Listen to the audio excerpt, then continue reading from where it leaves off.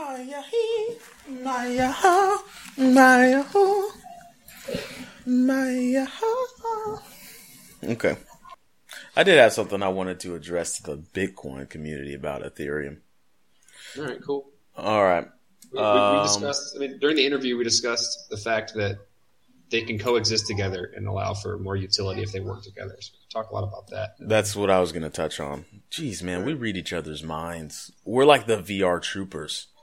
Yeah. Or the Beetleborgs. I got nothing. Never mind. Go ahead. Just come on, man. Teams of three. Give us one team of three. Team of three? What are those fucking... Wasn't Ninja Turtles? It was... That was four, man. No, I'm not talking about it. It was a video game. And it was... I think they were frogs.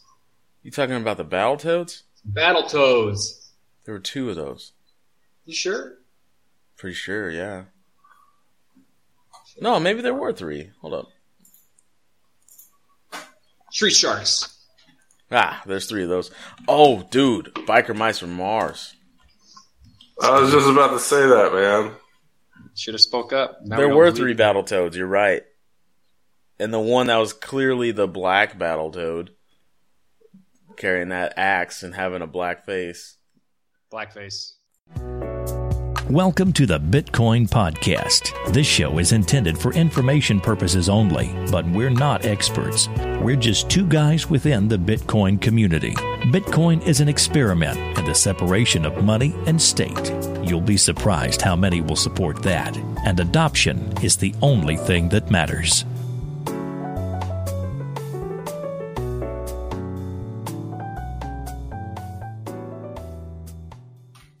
Hey, everybody. Welcome to the Bitcoin Podcast, episode number 55. I'm your first host, Marcello. And I'm host number 2D. And regular introduction was number 3, Corey. This is our last episode before we've done this for a full year, guys. Really? Yeah, we started in May of 2015. Hot damn. Shouldn't we be celebrating this? I feel like we should have known about this. I feel like we should have more money. That's right. There's no shame in our game. I can give you about $3.33 by telling you that we're brought to you by escrowmybits.com. Go ahead. Works for me. That buys me a McDouble. All right, let's everybody get their McDoubles. So let me tell you how this works. It's super fast, and it only takes 3 steps. You register and deposit your Bitcoin. The seller ships the item. The buyer checks the goods, and then they release the funds. And they also offer Bitcoin escrow with a locked exchange rate. They currently offer Bitcoin escrow on a chain pegged to a fiat value using Nubits. And if you're not familiar with Nubits, let me just tell you that there's no complex math at the point of sale because Nubits is the world's first stable digital currency. They charge a flat escrow fee of 1% on all the transactions, and they even offer you the ability to split the fee with the other party. So we here at the Bitcoin Podcast, we've done this a lot. We're on episode 55. We want there to be no longer any excuses on why not to use escrow.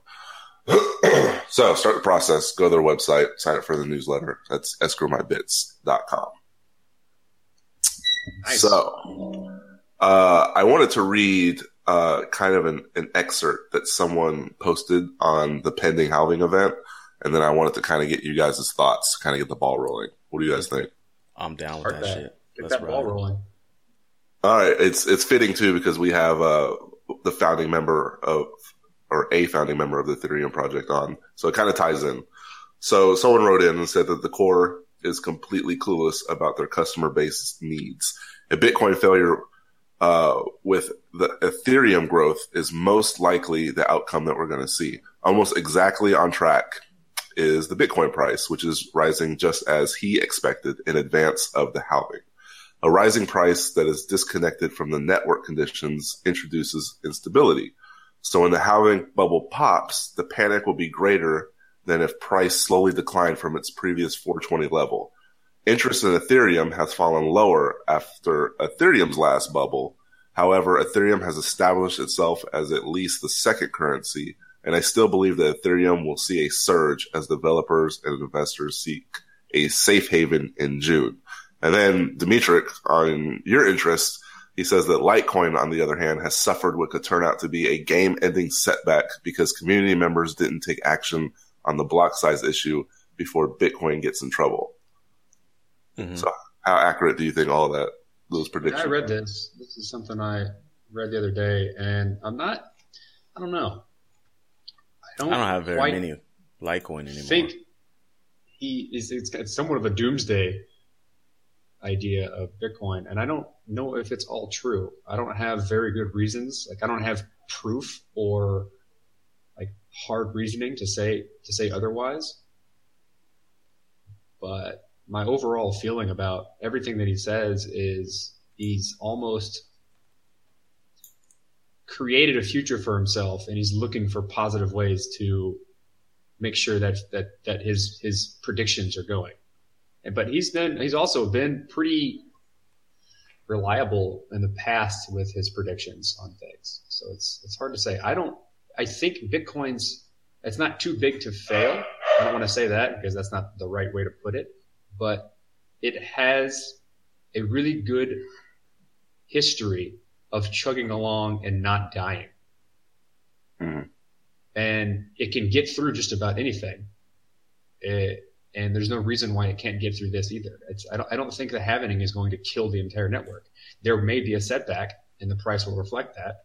But overall, it will continue to be perfectly fine. And in the future, because we're not ready right now for massive adoption. We want massive adoption, but we don't have the infrastructure. It's not easy enough. It's still kind of niche money until we have more and more services that allow people to use Bitcoin without them knowing they're using it. And things like Plutus and other things coming online to make it easier, it's definitely getting closer to that. It's just still going to take a lot longer because these things take a while to be built. So I don't think that, in like my personal opinion, I don't think that the halvening and the other things that are happening along with the halvening, so it's like, Core's introduction to SegWit, and a lot of things are happening all at once. But that doesn't mean that it's creating a perfect storm for Bitcoin to fail completely. We may lose some usability in the short term until we have things like Lightning Network that enable massive scaling. But just because we lose just because you lose some usability for a small short time doesn't mean that the whole thing fails. That's not how fragile this system is. So he's talking propaganda then, pretty much. I think that he's found himself into a certain conclusion, and then now he's building everything, all the evidence around this conclusion as a type of confirmation bias. Since I want to talk about mass adoption, though. Mass adoption is the only thing that matters. It's kind of our motto. It's kind of the thing that we lead with. And a lot of people in the community, Andreas included, they say that the infrastructure isn't ready yet. The infrastructure isn't built yet. But then I sit and I tumble around past massively adopted technologies. The infrastructure usually isn't built until a little bit after it's super duper popular. It's somewhere in that phase between, this is getting super popular to this is super popular. Right after that, we start building infrastructure for it. We didn't build a highway until there were so many damn roads. So many cars out on these roads that we needed to build a highway and freeway system. Okay, but there are already roads. There are already roads for the cars. The highways came as a fix to the infrastructure that was already there. Well, what about before the roads? There was like roads for horses, and then cars were just getting in the way. Yeah, but digital mass adoption should be quicker than that kind of mass adoption. I'm just talking metaphorically. We're talking about infrastructure. You're right, but the cars sucked on the roads, and they weren't very popular. They were something that the rich used as a play toy, a ridiculously rich play toy, and they weren't considered something that everyone's going to have back then when there weren't roads. Let's talk about something a little more simple. Like, what about the microwave? Like, the microwave didn't take very long to catch on at all, but it still took a while before the infrastructure was in place. And now you can't get a kitchen without having a microwave cabinet in it. Hey, that's interesting. They were incredibly expensive, and they were something for the rich. But nobody knows how a microwave works. They just own it. What if that's the way Bitcoin is? Like, there's no banks. That's definitely the way it's going to be. I mean, I happen to know. People make the exact same. Yeah, but of you're course not you do. Person. People make the exact same analogy when it comes to the internet, right? It's always the canonical analogy. No one knows how TCP/IP works. No one knows how HTTPS works. But they definitely use the fucking internet every day for everything that they do. Well, I get that. That's because after something becomes popular, people then build the infrastructure for it to be very, very easy to access. And I think Bitcoin's going to follow that same thing. Like, for instance, electronic cars, that's going to be the future. If you can't see that, you're dumb. I'm saying that. And if we were streaming this live, you'd see it. There's no reason to be exploding ourselves down the highway. And that's essentially what a combustion engine is. That's what combustion means. So what's going to happen? As soon as electric cars, battery powered cars, they're going to become more popular. They're going to start selling more of the combustion engines. And guess what? Then all of a sudden, all over the highway, you'll see charging stations instead of gas stations. But it's only Toyota said that every car in their lineup will be electric by 2030. Who said that? Toyota. So 2030, that's not very far from now. And you see what's going to happen in between these 14 years when more and more electric cars on the road, then the infrastructure is starting to be built. Then but I would call electric cars a minor revolution in comparison to going from horses to cars, right? It's an improvement of what we already have. Don't get me wrong, a very drastic improvement, but it's still an improvement of the exact same concept. I see what you're saying. The paradigm is different. The revolution of the way money works with Bitcoin, as opposed to traditional fiat currencies and traditional banking, is comparable to going from a horse to a car. Mm-hmm. Whereas going from a gasoline car, a combustion engine, to electric engine is comparable to changing the protocol of Bitcoin and making it more, like adding the Lightning Network, making the car better. But you're still using a car. Mm-hmm, mm-hmm. And so the infrastructural change going from dirt roads to a connected network of real roads that horses can still use, the network of the infrastructure allows for faster innovation in things that couldn't have existed before. Okay. And so you kind of have to keep them relative to what they are. And I feel like we are building a road system right now, but we can't, like Bitcoin can't thrive until that road system is better. Yeah, the more roads that are built, the more use you'll have out of it. You'll have more adoption with the better infrastructure you have. But until you have a really, really good infrastructure that's just commonplace and everyone just assumes that it exists and takes it for advantage, then you won't have massive worldwide adoption. You can't. It has to be people that are curious about how roads work and why they're there, what they're made of, and so on, and how, it's the same thing for Bitcoin, for people to jump in and get interested. And the more infrastructure you have, the easier it is to get people interested or not care. That's the way I see it. Well, I think we're going to be there soon, within the next 3 to 5 years for sure. Coming back to what Marcello started with. Yeah, Doomsday Guy. I think the infrastructure's there, and he thinks there's going to be a massive offload from Bitcoin to Ethereum. I don't think that's true, because Ethereum isn't built via money. And the infrastructure that's in place currently for Bitcoin is big enough to keep Bitcoin going. Yeah. So, a few minor slowdowns or setbacks are only those. They're just setbacks to continue along the way, the momentum that we currently have. Listen, Doomsday Guy, that's not going to happen. I'm trying to find that post so I can attribute it to his name. I can't see he's a big miner, I think. Joe, did you happen to get his name? He's not really that notable. He's been on the thing for a while. Either way, like a forum dweller. Either way, doomsday's not going to happen. Ethereum's price right now is built on speculation. And that's just about it. Now, speculation, there's sensible speculation, there's nonsensical speculation. The sensible or rational speculation around Ethereum is that it is going to be it's going to basically turn the internet into one giant thinking computer that's doing thousands of applications all at the same time. And it's going to usher in the Internet of Things, and all of a sudden my computer will be talking to my garage door. I don't know. It's going to be fascinating if it does get up and running, which it does look like it's going to get up and running. So that's why I've speculated in Ethereum, is invested in it, because that sounds beautiful. It really does. Like, if for some reason traffic lights were communicating with my car only as I drove down the road, and by the time I got home, my house was at the perfect temperature that I like it, the garage was opening up as I pulled in the driveway, and I didn't have to do anything but just ride in the car, because it's all been talking to things on the internet as I've been driving around very securely and privately. That's a beautiful future. I want that future. So I've invested in it. But that's still speculation, because it still has to be built. So that's why I think the price of Ethereum is based on pure speculation.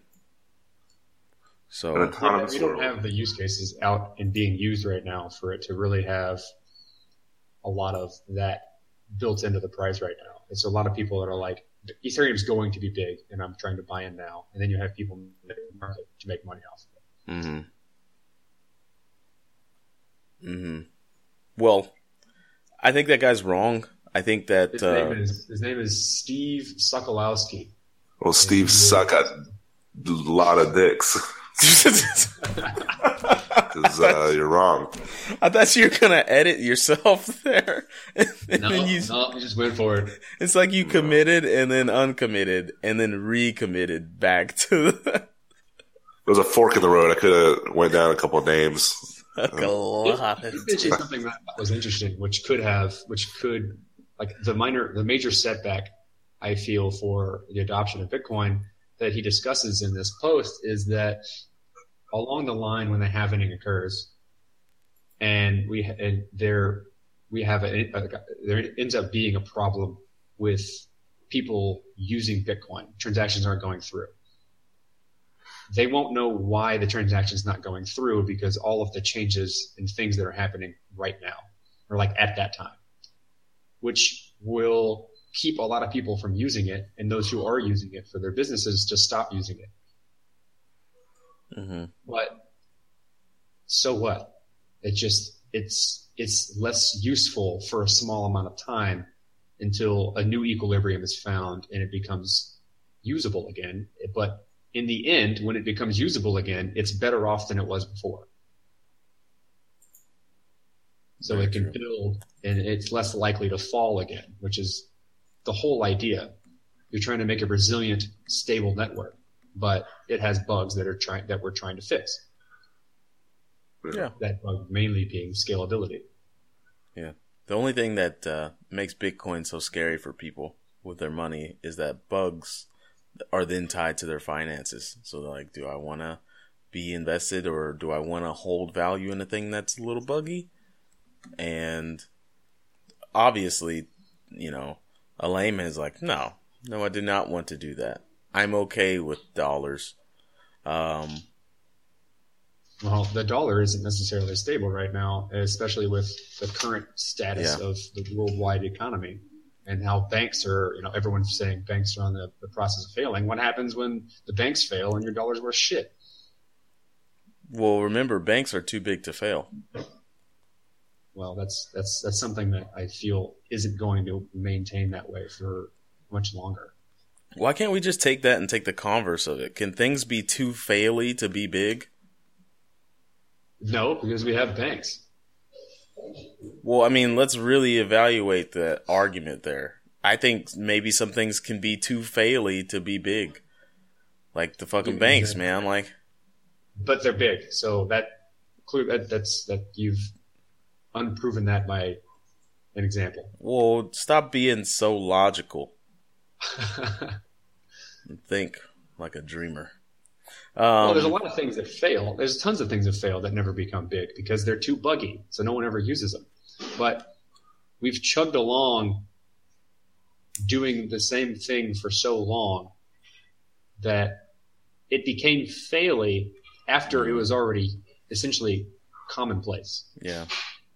Because people could get away with more and more things because it got more and more complex and people stopped caring about how it worked and they could still do the thing they wanted to do. They could still go to the store and buy their rice.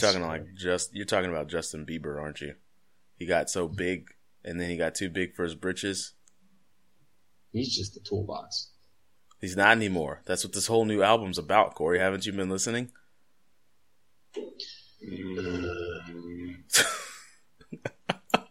Not a fan of this pivot. Let's get to our interview. Why were both of you guys moan so guttural? What was that? Anyway, interview on that pivot. We got an interview coming. Introduce the guest, Cello. His name is Joseph, but his friends call him Joe, so I'm going to call him Joe. Joe Lubin. He's a founding member of the Ethereum project, and he's my friend. He's developing consensus systems, which is called Consensus with a Y, like the last Terminator movie, Genesis with a Y, and a startup designed to address the wide range of opportunities in this emerging space. And they build out parts of the next generation economy. And he, from what I can tell, he doesn't give interviews that often, so this is pretty special. Yeah, we're bringing you guys the hot shit from the streets. And that's what we like to do here at the Bitcoin Podcast. We like to get the people that need to get a voice and give them a voice. And we bring them on the show and they talk with that voice. And they give you guys information that you need. And so hopefully you like this interview as much as we liked doing the interview. And thank you, Joe, for stopping by the studio. Oh, you can't call him Joe. You have to call him Joseph. I'm not. So he's not my friend. He's only your friend specifically. Well, he's just my friend. Okay. Well, Joseph, thank you for stopping by. Thanks, Joe. And here it is. All right. Well, let's go. I guess let's go ahead and get started. All right. So, first question that I have is, when I was doing a little background research on you, you seem to be I guess, lack of a better term, a genius that has just a broad range of interests. I mean, we're talking electrical engineering, computer science, software engineering, consulting, mobile robotics, the music industry, the list goes on and on. I suppose it was only a matter of time before finance and cryptocurrency caught your attention. Could you tell us a bit about your journey and how you ended up with the idea of the Ethereum project? Yeah, sure. So not a genius, but certainly interested in lots of different things and enjoyed change in my career and have been lucky enough to always pretty much do what I wanted to do, explore what I wanted to do, and find ways to get paid enough to live on doing various different projects. So I guess my awareness of Bitcoin was pretty inevitable. I've been a technologist for a long time and transitioned into the finance industry a little later in my career. So did robotics and machine vision and software engineering for maybe 25 years and ended up doing some software engineering at the Goldman Sachs company. So worked on a project there in the private wealth management division, pure technology stuff, but it woke me up to some things, financial. 9/11 was also an interesting event that caused me and many other people to look around and try to understand how things like the financial industry worked. So it prompted lots of research. Cryptography was also an interest, so it was kind of impossible for me to miss Bitcoin. So I became aware of it very early, but there wasn't really anything that I wanted to do in the space from a business perspective because it was a pretty immature space. I mean, I loved it, but I felt that all of the businesses early on were A, centralized, which was kind of silly, and B, were kind of built by perhaps didn't have the maturity and experience to build secure services on the protocol. So the Bitcoin protocol in those, 2011, 2012 was mostly rock solid, but there were lots of failures in these immature companies. I, like many people, was kind of blown away by the vision expressed in the Bitcoin white paper and realized that the implications went much further than just transmission and storage of a value token, that those components that form an emergent decentralizing technology could be used to build out many, many different kinds of use cases, essentially permeate all economic, social, and political systems with different kinds of use cases if structured correctly. And many people tried different approaches, colored coins, master coins, meta protocols, basically the Bitcoin 2.0 space. And when I read the white paper that Vitalik Buterin wrote, I read it basically probably the first day of 2014, January 1st, 2014, and met him in Toronto to discuss it. It was basically that paper that for me crystallized the mechanism that we could use to deliver all the promise that was inherent in that initial Bitcoin white paper. And so 6 of us, including, 7 of us, formed around Vitalik to start the Ethereum project, fund the Ethereum project, and deliver Ethereum. And 9 months ago, we released version 1. And it's been running extremely beautifully. We have a roadmap towards scalability. I expect that will be achieved within 18 months to 2 years. And essentially for average software developers to build sophisticated applications within the full security of the Ethereum protocol. And with fully decentralized data, with fully decentralized programs. So it's really a trust minimized decentralized application platform, which, a lot of people are still attracted to Bitcoin, but it's really hard to build stuff on Bitcoin. What I found interesting about a lot of this is, just in terms of consensus, is that not only do you really have a good grasp on the core technology and the technical aspects of how this works, but you spend a lot of time and effort educating at a very high level what's going on. And this is evident in a lot of the videos get released, a lot of your Medium posts, and one of Consensus Medium posts that particularly comes into mind for this is titled "The Lifestyle Revolution: Enabling Professional Self-Determination," which you paint quite a vivid picture of what life could be like in just 10 years from now, 2026.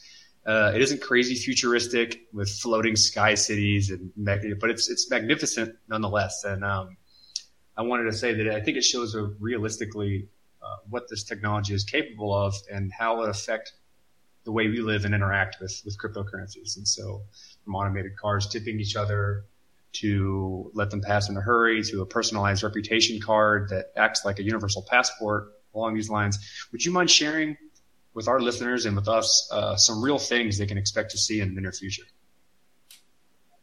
Sure. So I think all of us are kind of amazed and even overwhelmed by the exponential development of technology. I think it could be said to have been exponential for many thousands of years or longer. But it really is sloping up steeply enough so that it's from the perspective of human consciousness and how we interact with time and information. It's pretty shocking and kind of exciting too. So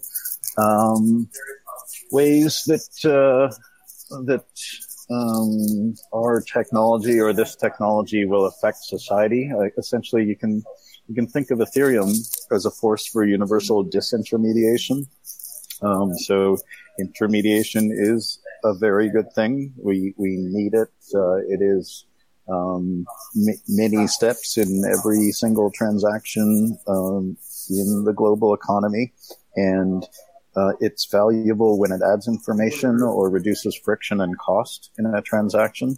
The problem with intermediation, as we see in different industries and governments, is that once the intermediaries impose themselves in a transaction or in a role, it is in their best interest to increase the friction and enabling them to extract more value from whatever transaction or role they're in than what they add to the situation. And so the best way to determine the value of intermediation is in a massively decentralized context, and that's what Ethereum provides. So we can build platforms for industries. So we're building an open music industry platform that will enable artists to register content, assign usage policies to the content, and rights can flow in real time in one direction and money flows in real time towards the artist and collaborators. And essentially that reduces certainly the opportunities for middlemen or middle people, intermediaries, to get involved. There'll be curators of content. There'll be fans who help promote. And so still lots of opportunities for making money in that context, but much less opportunity for using the legal system or other kinds of potential friction-causing mechanisms to extract too much value in any sort of situation. We're doing something similar for the energy industry. We're building an open energy markets infrastructure, and a few days ago, actually, the project is called Transactive Grid, and it's the business logic infrastructure for a decentralizing energy industry. And essentially, it with photovoltaics and cheaper storage and the recognition that centralized generation of power and long-distance transmission is inefficient, brittle, vulnerable. The electricity industry is decentralizing to some degree already, but there's no way for Alice on one side of the street to get paid for sending electrons to Bob on the other side of the street until about 10 days ago, where we did enable that sort of event. It's actually illegal in New York State to do that. But I thought it was. I saw that and I was like, there's no way that's legal. It's so obvious for the move towards solar energy, though. That's just such an obvious utility that could be useful. So we let the two participants know. I think they already knew that it was illegal, but everybody was on board with the possibility that we'd get arrested. I think that would be a fantastic PR event if it did happen. But so far, nobody's been arrested for exchanging a few pennies of electricity. Well, you talked about building. I wanted to kind of elaborate more on that, because one of the most recent developments that you guys got into was that Know Your Customer smart oracle called the POPA, the Proof of Physical Address. And this ties in nicely with kind of the rep card idea and all that. And I was wondering if maybe you could walk us through this and why is it so important to tackle? I guess what kind of benefits come with being one of the first people to verify your identity early? So identity is critically important for human beings if they want to interact with other human beings on the planet. Reputation is another element of that.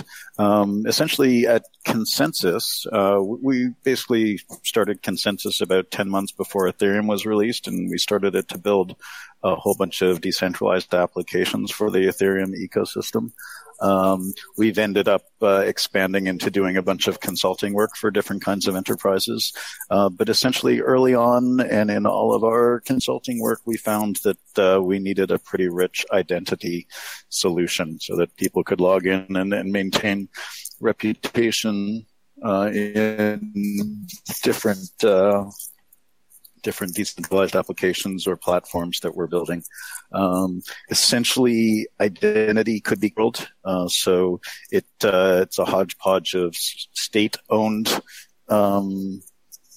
representations of your identity and Facebook or Google-owned or Twitter-owned representations of your identity, and you really don't have any control or sovereignty over your own identity, and no ability to perhaps monetize, if you want, your identity or your communications.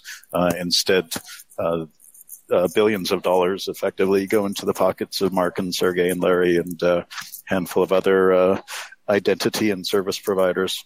So we built, and so that, in the Western world, that's actually not so bad. In there are billions of people around the world that don't have persistent portable identity or reputation.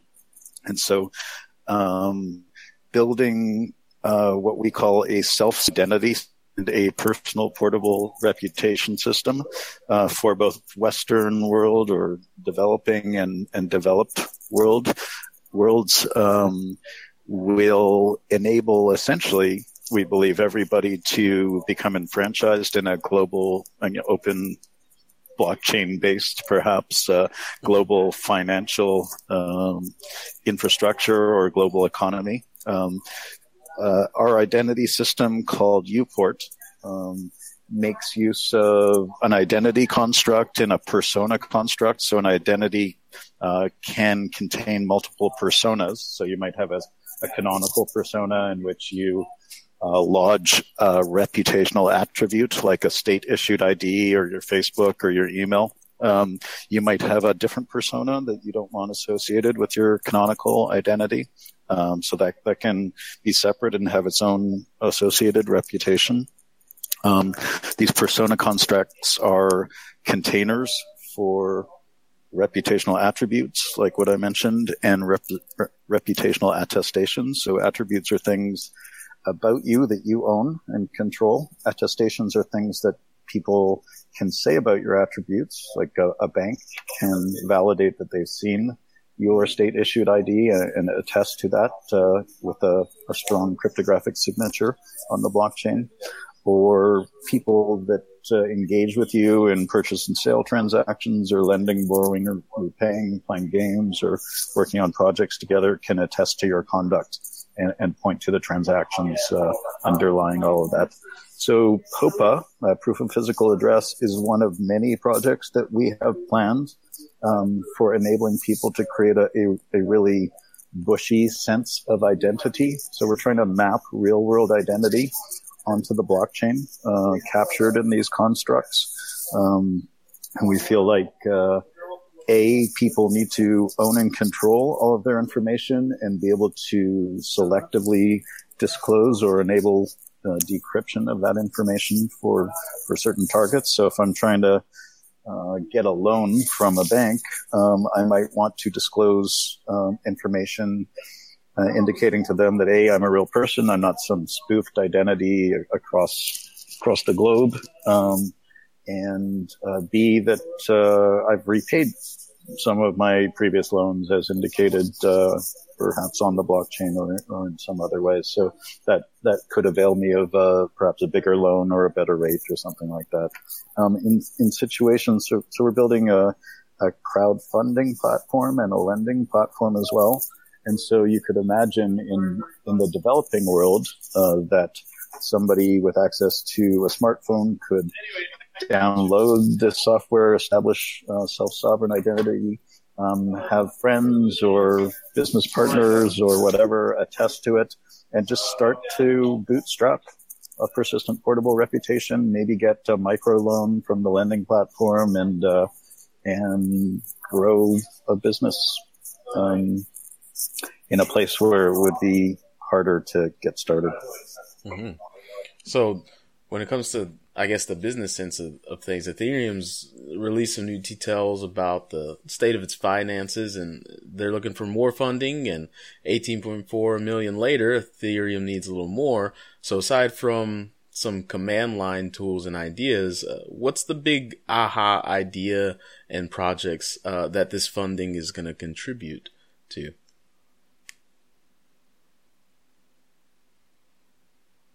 Uh-oh. Do we have a sound loss? Sorry, you're muted right now. You're muted. Yeah, sorry about that. There we go. You said aside from the command line, and then I kind of lost you. So aside from the command line and some other tools, like what's the big aha idea and some projects that all this funding is going to? So the funding is intended to build the protocol. Ethereum is essentially a decentralized application platform. It represents a new kind of decentralized World Wide Web, making essentially peer-to-peer computation and trust minimized computation standard, as opposed to centralized client-server type architectures. In a client-server type architecture, you can't really be certain that the system is behaving as advertised. A rogue system administrator, a corrupt CFO, a hacker can go into a database and change data all the way back, and you wouldn't be aware of that. So those systems have real vulnerability, and they're hard to trust. You really have to trust the reputation of a company. Additionally, in those kinds of systems, even if you had access to the data, the business processes could be modified by a company without letting their customers know, and perhaps they could charge you a little bit more without disclosing that. On Ethereum, you really require a majority of nodes on the system in order to change the state of any data, in order to change the state of any of the programs that operate on the data. So there is no way for a small set of actors to improperly manipulate the system. So these are maximally trust minimized systems, and that's pretty revolutionary. So that's what Ethereum built, and lots of other people and companies, thousands of developers that we're becoming aware of are building decentralized applications on this trust minimized platform.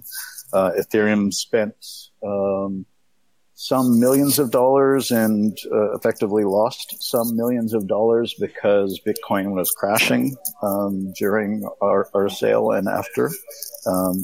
But Ethereum raised funds selling a crypto fuel and wildly exceeded expectations, in my opinion. We built a pretty spectacular decentralized application protocol and two other protocols for data delivery and communications. And there's still a ton of money in the bank. There's actually more than $10 million worth of different kinds of money in the bank. So Bitcoin, fiat currencies, and Ether, of course, because the monetary base of Ether has grown quite significantly. And the roadmap towards scalability is really exciting. So we're going to move to proof of stake at some point before the end of the year, probably.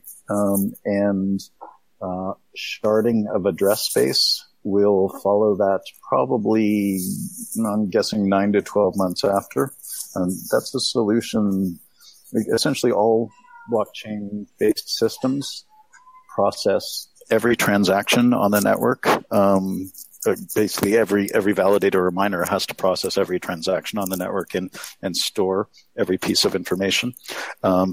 Sharding address space will enable Ethereum to essentially run a whole lot of parallel blockchains while keeping the global state consistent. So essentially, subsets of validators will be the transactions in each time frame, and other subsets of validators, disjoint subsets, will be checking on their work. Anytime you have data locally as a validator, or as a set of maybe 200 validators that are looking at a specific subset of transactions, those validators can go ahead quickly and inexpensively process those transactions. If a transaction happens to reference addresses that are in a different shard, then that's a little more expensive and a little more time consuming because you have to make requests into that other shard to get information and essentially keep things in sync. So that's what Ethereum wasted all its money on. Not a waste of money. Obviously, Ethereum's great. Definitely not a waste. Definitely not a waste. But I want to talk about Consensus as a company. So Consensus isn't some monolithic corporate entity. To be clear, your Medium description is a blockchain venture production studio building decentralized applications and foundational tools based on Ethereum. And you even hire people completely remotely, and plenty of people want to get involved in something like this, myself included, but don't know where to start. So do you have any advice for someone like this? So yes, we started out as a decentralized application boutique, just trying to build stuff on the product side. We've expanded to do quite a lot of consulting work, and we've done some deep infrastructure work as well.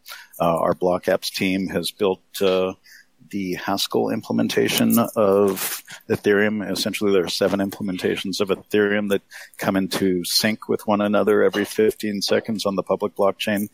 The Haskell team has built a client that is beautifully modular and massively scalable. So we actually make use of that in some of our consulting work for delivering private blockchain solutions and consortium blockchain solutions. A lot of our projects are homegrown, with people who've been with the company for a while. Several of our projects are adopted and have become part of the Consensus family. Nick Dodson's Boardroom and Wayfund are really good examples where we've been working really closely with him and essentially making what he's done hopefully quite a bit better. We started the company before Ethereum was released, before there was any sort of ecosystem. So we had to effectively build enough components so that we had enough of an ecosystem so that even one of our applications could work. So we started out with these things, and we realized that there were a handful of projects that we were interested in building that would be necessary and could serve as core components or building blocks for other decentralized applications and for some of the platforms that we were starting to build. And so those are things like different kinds of wallets and the identity persona and reputation stuff, and that stuff into a KYC solution. We built token issuance and management and decentralized token exchange. We built voting systems and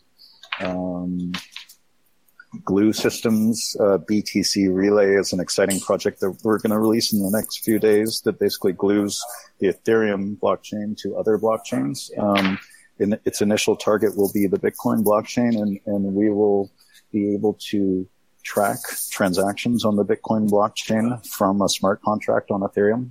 Essentially, it's like an SPV wallet embodied in a smart contract, and we'll be able to do atomic swaps between Bitcoin and Ether.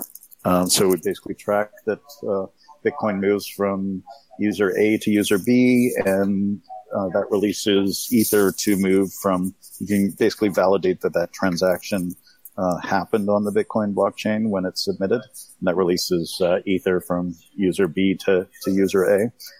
We can pay for different services on Ethereum with Bitcoin. And we can potentially create a bi-directional peg.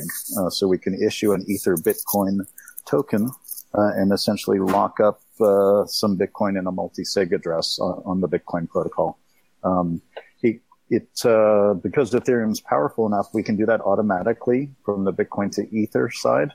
But in moving from an Ether Bitcoin token to pure Bitcoin to releasing that locked up Bitcoin, we would need something like a federated solution because Bitcoin can't validate transactions on the Ethereum network. So how does one get involved? We're constantly talking to people, constantly hearing about projects, and hiring quite a bit too. So, it is indeed a mesh of different projects. We expect to keep a bunch of projects in-house for a while, but anytime any project gets mature enough to leave the nest, seek external investment, then we'll certainly support that. Hopefully we'll be able to keep lots of our projects together. We communicate and cooperate really well, and we're forging really tight interoperation between lots of our different applications. So hopefully we can keep that going for a while, and when these projects do spin out as independent entities, maybe that cooperation will remain part of their DNA, and they'll always be close to their sibling companies. Thank you. You guys have definitely pumped all your work into the Ethereum platform for a very good reason. The Solidity, the Turing-complete language, allows for a much more general application development that the Bitcoin code simply can't allow for. And it's like, I personally believe in a broad ecosystem of cryptocurrencies that are useful for what they're built for. And I was curious about how you feel about the blockchain ecosystem in the future, and whether or not you have any feelings towards something like Rootstock that is trying to enable smart contracts into the Bitcoin blockchain. And because it's definitely, I guess you would call it a competitor, but it may also allow you to do things like verify transactions and have an Ether or Bitcoin to Ether peg that isn't currently available. That's a good point. So I think a lot of us on the Ethereum project and at Consensus are Bitcoiners, love Bitcoin, hope and expect that the Bitcoin system fixes theirs and more usable, more scalable, and hopefully it can serve as the financial fat pipes of a global digital economy. I don't believe that people should be trying to build lots of different use cases on it. So Ethereum is really valuable for that.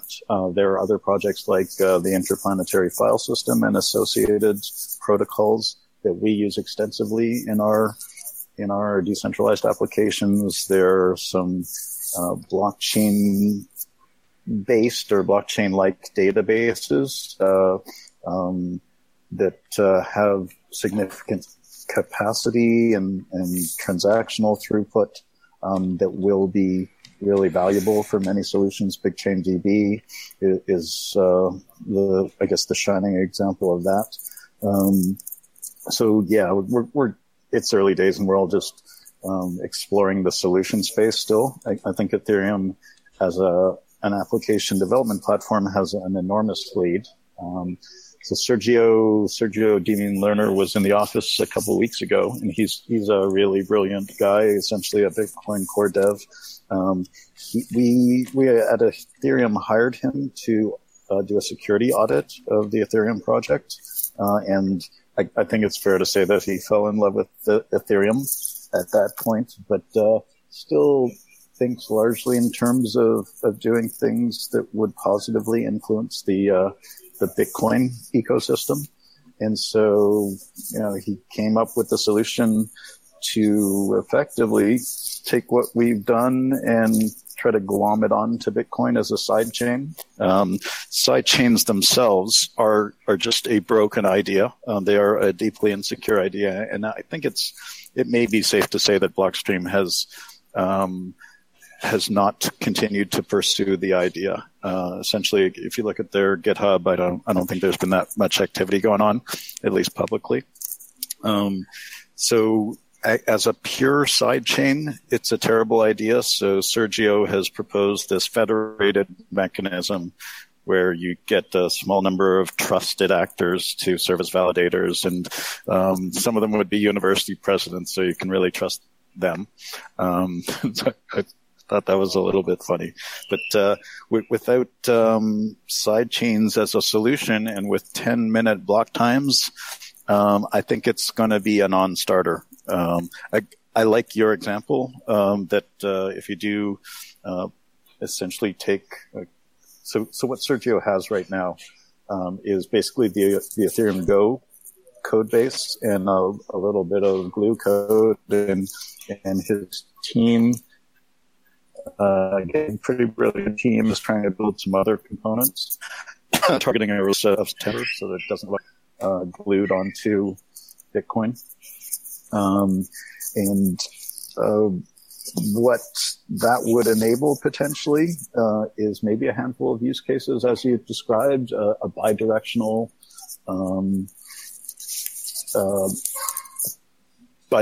peg or bidirectional atomic swaps would be very cool. There are probably a handful of other use cases, but I really think the usability of 10-minute block times for decentralized applications it's kind of ludicrous. And if you start using the Ethereum protocol to just do transactions to send Ether from one person to another, as people do with Bitcoin, you will slowly, or you will very quickly understand how slow it is to use Bitcoin in that context. It's really tremendous being able to see 12 confirmations in maybe a couple minutes and know that you're just done. So we've actually thrown around the idea that Bitcoin may have stonewalled itself into being just currency.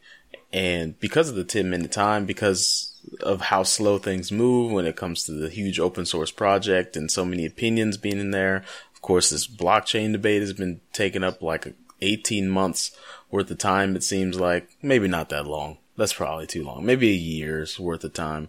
But do you think that because Bitcoin has, I guess, stoned its wall as currency, that's the only thing it ever can be? I think it's pretty close to the only thing it ever should be, or at least it should stick to people building on it should stick to a narrow set of use cases.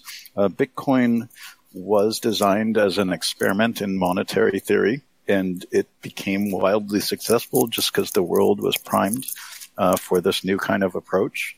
Really just a brilliant tour de force piece of work. But it wasn't designed as a decentralized application protocol or platform. And that's exactly what Ethereum was designed from the ground up to be. And so it's much more appropriate. We do forks semi-regularly, certainly on the test net. We've gone through lots of different proofs of concept where we develop for a while, everybody comes into sync, and that becomes the system. So a lot of that happened before version 1 of the protocol was released. So we really understand that as a decentralized application platform, we need to be agile. We need to keep up with the technology, keep offering new capabilities and features, drive towards scalability. The Bitcoin ecosystem moves at glacial paces, probably for good reason.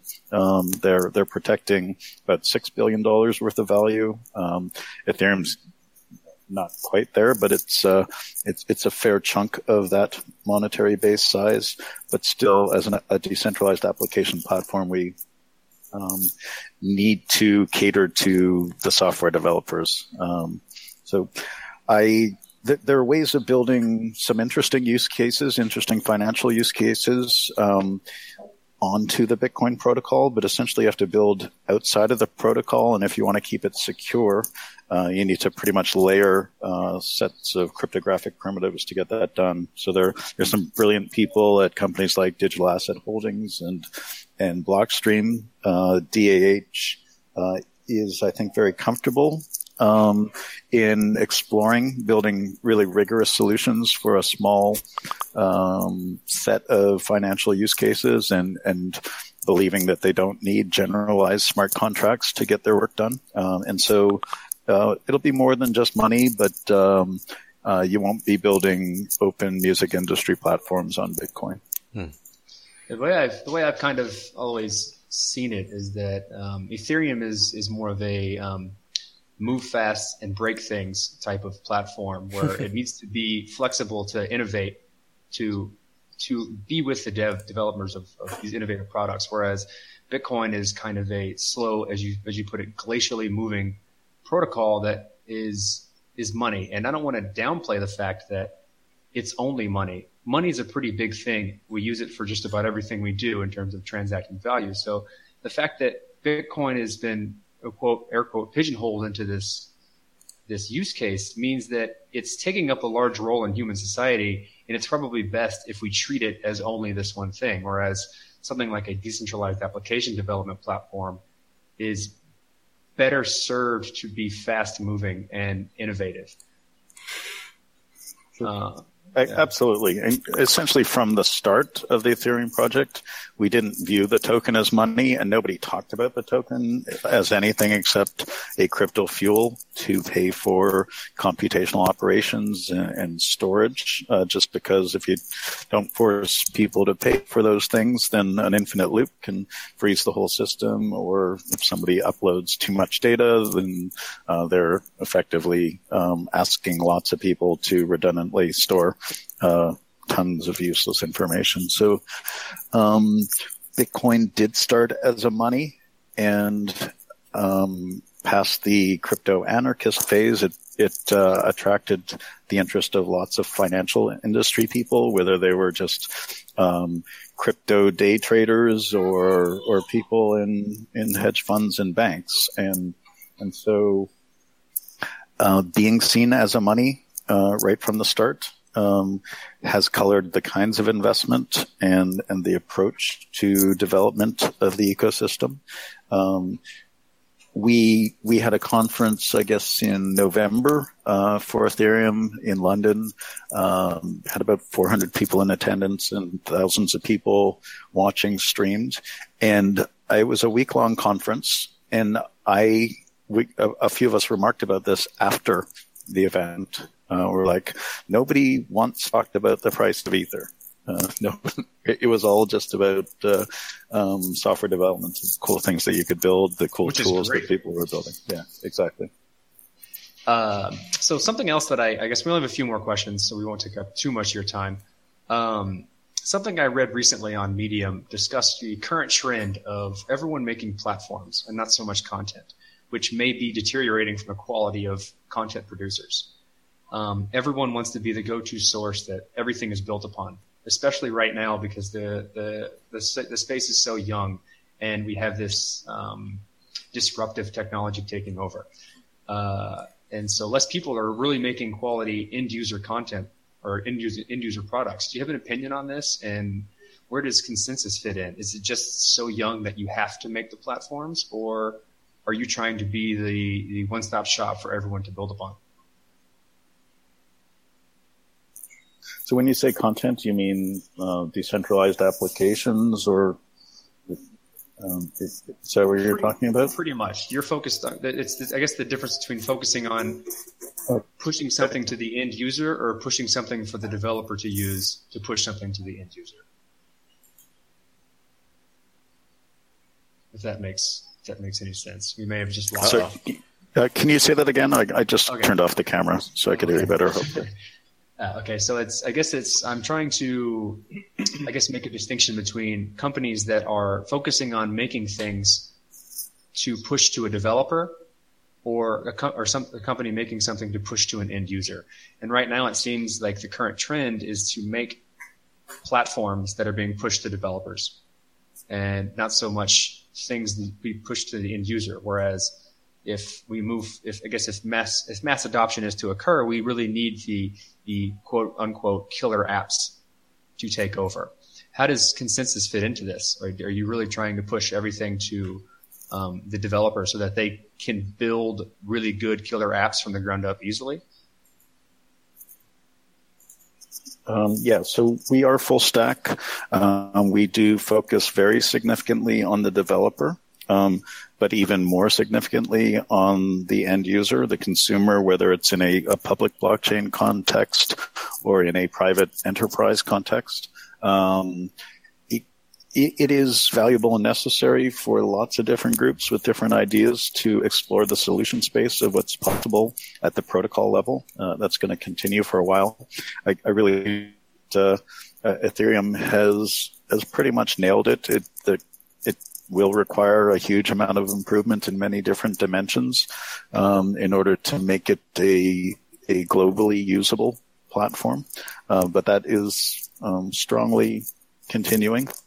And really until this point, except for maybe some groups that stood up APIs on the Bitcoin blockchain, there hasn't been the ability for the average software developer to build whatever they want to build with the same ease that they would build a web application or a mobile application. So Ethereum really provided that. There were other kinds of situations that tried to add functionality to either Bitcoin as a meta protocol or to other blockchains, but essentially that required specialist programmers to build in feature after feature to extend the capability of the platform, either at the protocol level or at the client level. Essentially, in the case of colored coins, and so that's just not a scalable way to build out different use cases to build functionality. And so, really, in the blockchain space, before it was called blockchain, even. All of the programmers that were attracted to it were really working at the protocol level. Ethereum, finally, has enabled thousands of programmers and probably soon millions of programmers to just do what they do, just basically build applications on a eventually mature platforms. Not really have to worry about the mechanics of TCP/IP or other low-level protocols. I'll definitely say that the products that you've created so far, Truffle, the IDE, and the built-in contract of deployment in the official wallet, those are all great things that really get people running. The examples you've made, it's really easy to get started playing with Ethereum and testing out what you can do. Cool. Happy to hear that.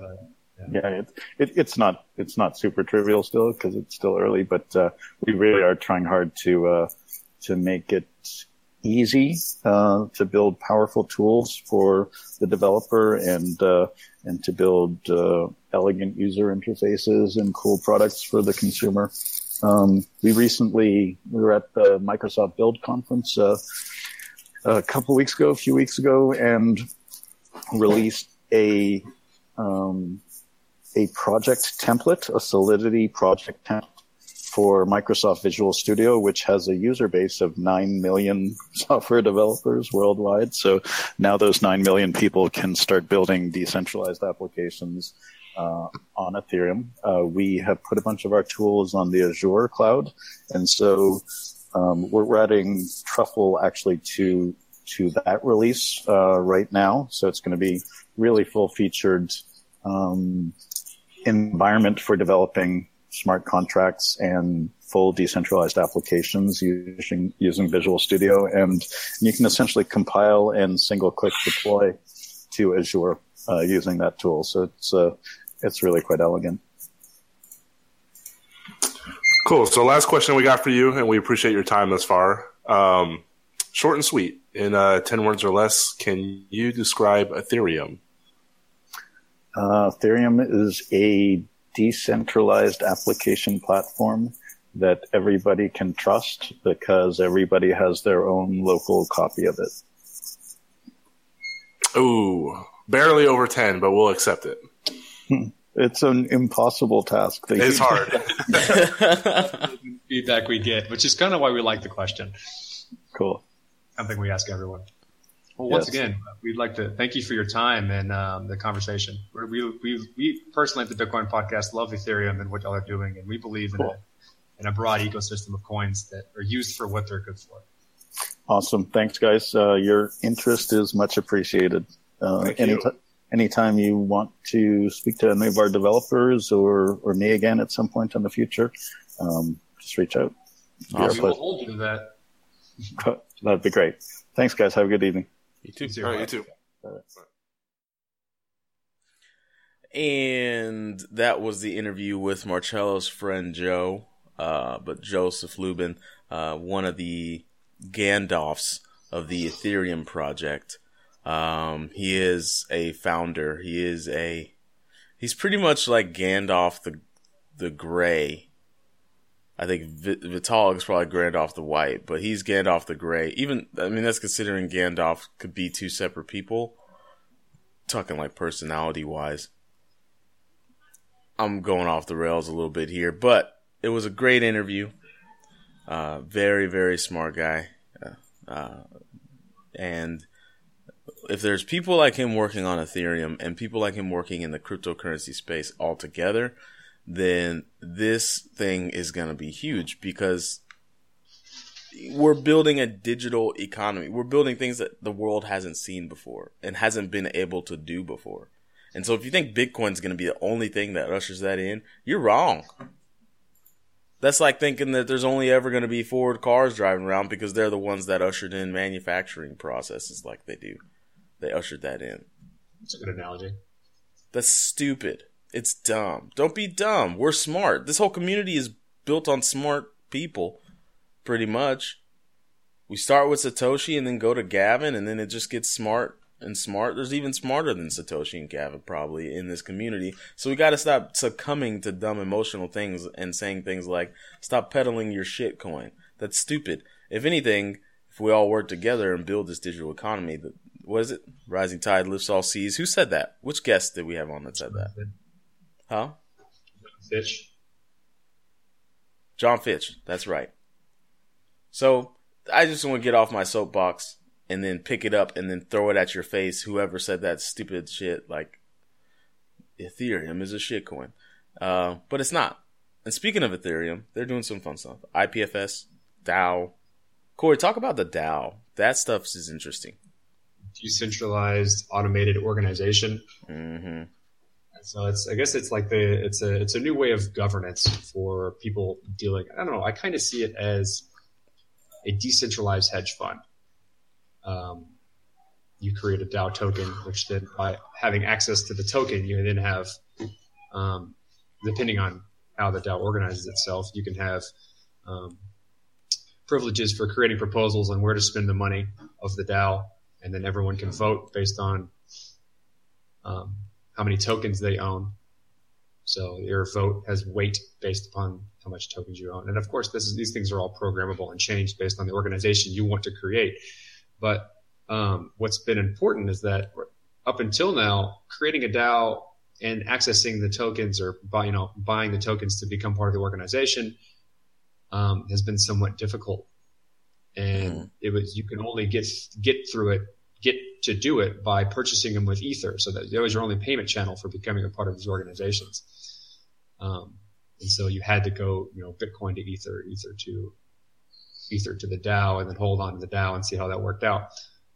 But now a lot of the large organizations, the large exchanges have essentially incorporated the DAO framework into their exchange so that you can become part of whatever decentralized autonomous organization you may want to be a part of and buy the tokens with whatever cryptocurrency you want, as long as that exchange supports it. So becoming a part of a decentralized autonomous organization, which then, contracts out different service providers to do different things, is much, much, much easier now. Now, the idea of a DAO is very different. And I would recommend you go and read about it before getting into one, because it's very easy to just give somebody your money because you think DAOs are cool and then it's not real. So a lot of people will create them, but there will only be probably a few good ones. Mm-hmm. But the ability to get into one is much easier. So it's not limited to the small amount of people that understand what it is, that get in early and do it right. Like the people who are just kind of just sitting in the Slack, waiting for them to announce their DAO crowd sale so they could get as many tokens as they can and then try and sell them later, which is essentially why the vast majority of people are in the Slack, I think. I'm not in the Slack, but that is one hell of a tongue twister. Yeah. And they're not like that. Like that company, Slockit, is not a DAO. It's two separate entities. So what Slockit is trying to do as a company is wait for a good DAO to exist, and then they'll become the service provider of that DAO. So they've made the framework for creating decentralized autonomous organizations and then released it to everyone to create their own decentralized autonomous organizations. So like if we have a common goal and we want to make something happen in the world, we make a crowd sale for a DAO token. And then however much money that crowd sale raises becomes essentially the fund in which everyone who has a token gets to manage. And then they can make the change they want to make in a decentralized manner that have very good, transparent voting rights. Well, all right, let's wrap it. We're running out of gas. Wrap it That was a Ethereum pun.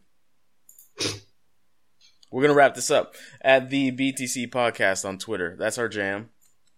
That's where we tweet. We tweet all kinds of stuff, like t-shirt ideas. You guys need to let us know if you want one of those Thamos' Bitchmade. Hashtag Thamos' Bitchmade shirts. Because we're getting them made, and we want to send them out to you guys. Oh, we got some responses on the BTC Reddit. It's like, you guys are lowbrow. That's not what he said. He said, way to be 12 years old, guys. And Corey, thanks for having my back with that one. How about you guys get the sticks out of your asses? Because Thamos is bitch-made. I mean... Yeah, I like how like about 8 or 9 other comments that got voted to the top were like, fuck Thamos. Yeah. And someone's getting mad at us because we make a t-shirt that is not that bad. Yeah. And it also represents the sentiment of the community. Yeah. So that is funny. It's not political. People want to wear the t-shirt to work, and that's cool. But that's not what this t-shirt's for. You're not wearing this t-shirt to work. And then, you're wearing it to the street. I think it's so funny. Like, you just hit the nail on the head. You could post something that says Thamos should be stoned, and it'll get upvoted to the very top with applause and tips. But we make a shirt that says hashtag Thamos is bitchmade, and the first comment is, you guys are immature. It's like, what? Okay. Anyways, what else do we do? The Facebook. Go to our Facebook, like it. We post our episodes on there.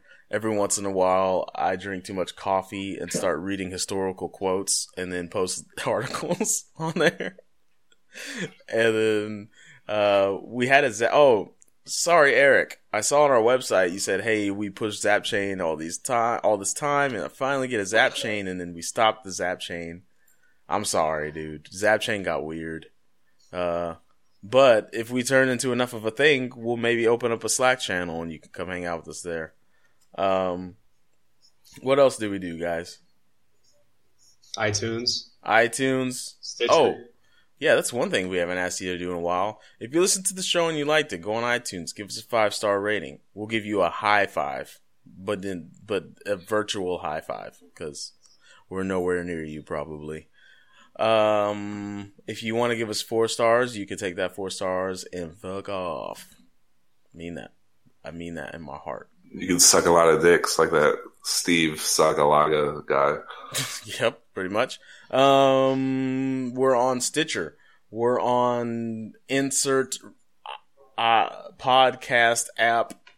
We have an RSS feed. We're out there. What else did we do? Yeah, it's enough. Yeah, that's enough for now. TheBitcoinPodcast.com, of course. Thanks for sticking around all this time, guys. It's been a year. So if you've been listening to us since day one and you like that, thank you for sticking around. Will, thank you for sticking around. Some of the other diehards that listen to us. It's been a great year. We're going to keep doing it. One last shout out. MK, we got the goods. Thank you for the shirts, Airbits. Thank you for the shirts and the swag. We're going to try and do our part to get people to understand Bitcoin as ambassadors. I still need my shirt. Yeah, I got it. You want me to bring it to you after the show? Yeah, we can start on that gym too if you want. For show? Yeah. Today? Yeah, I gotta clean out my garage. But we should probably talk about this. Yes, we should probably do that after the show. I don't want to hear about this shit. And play the outro.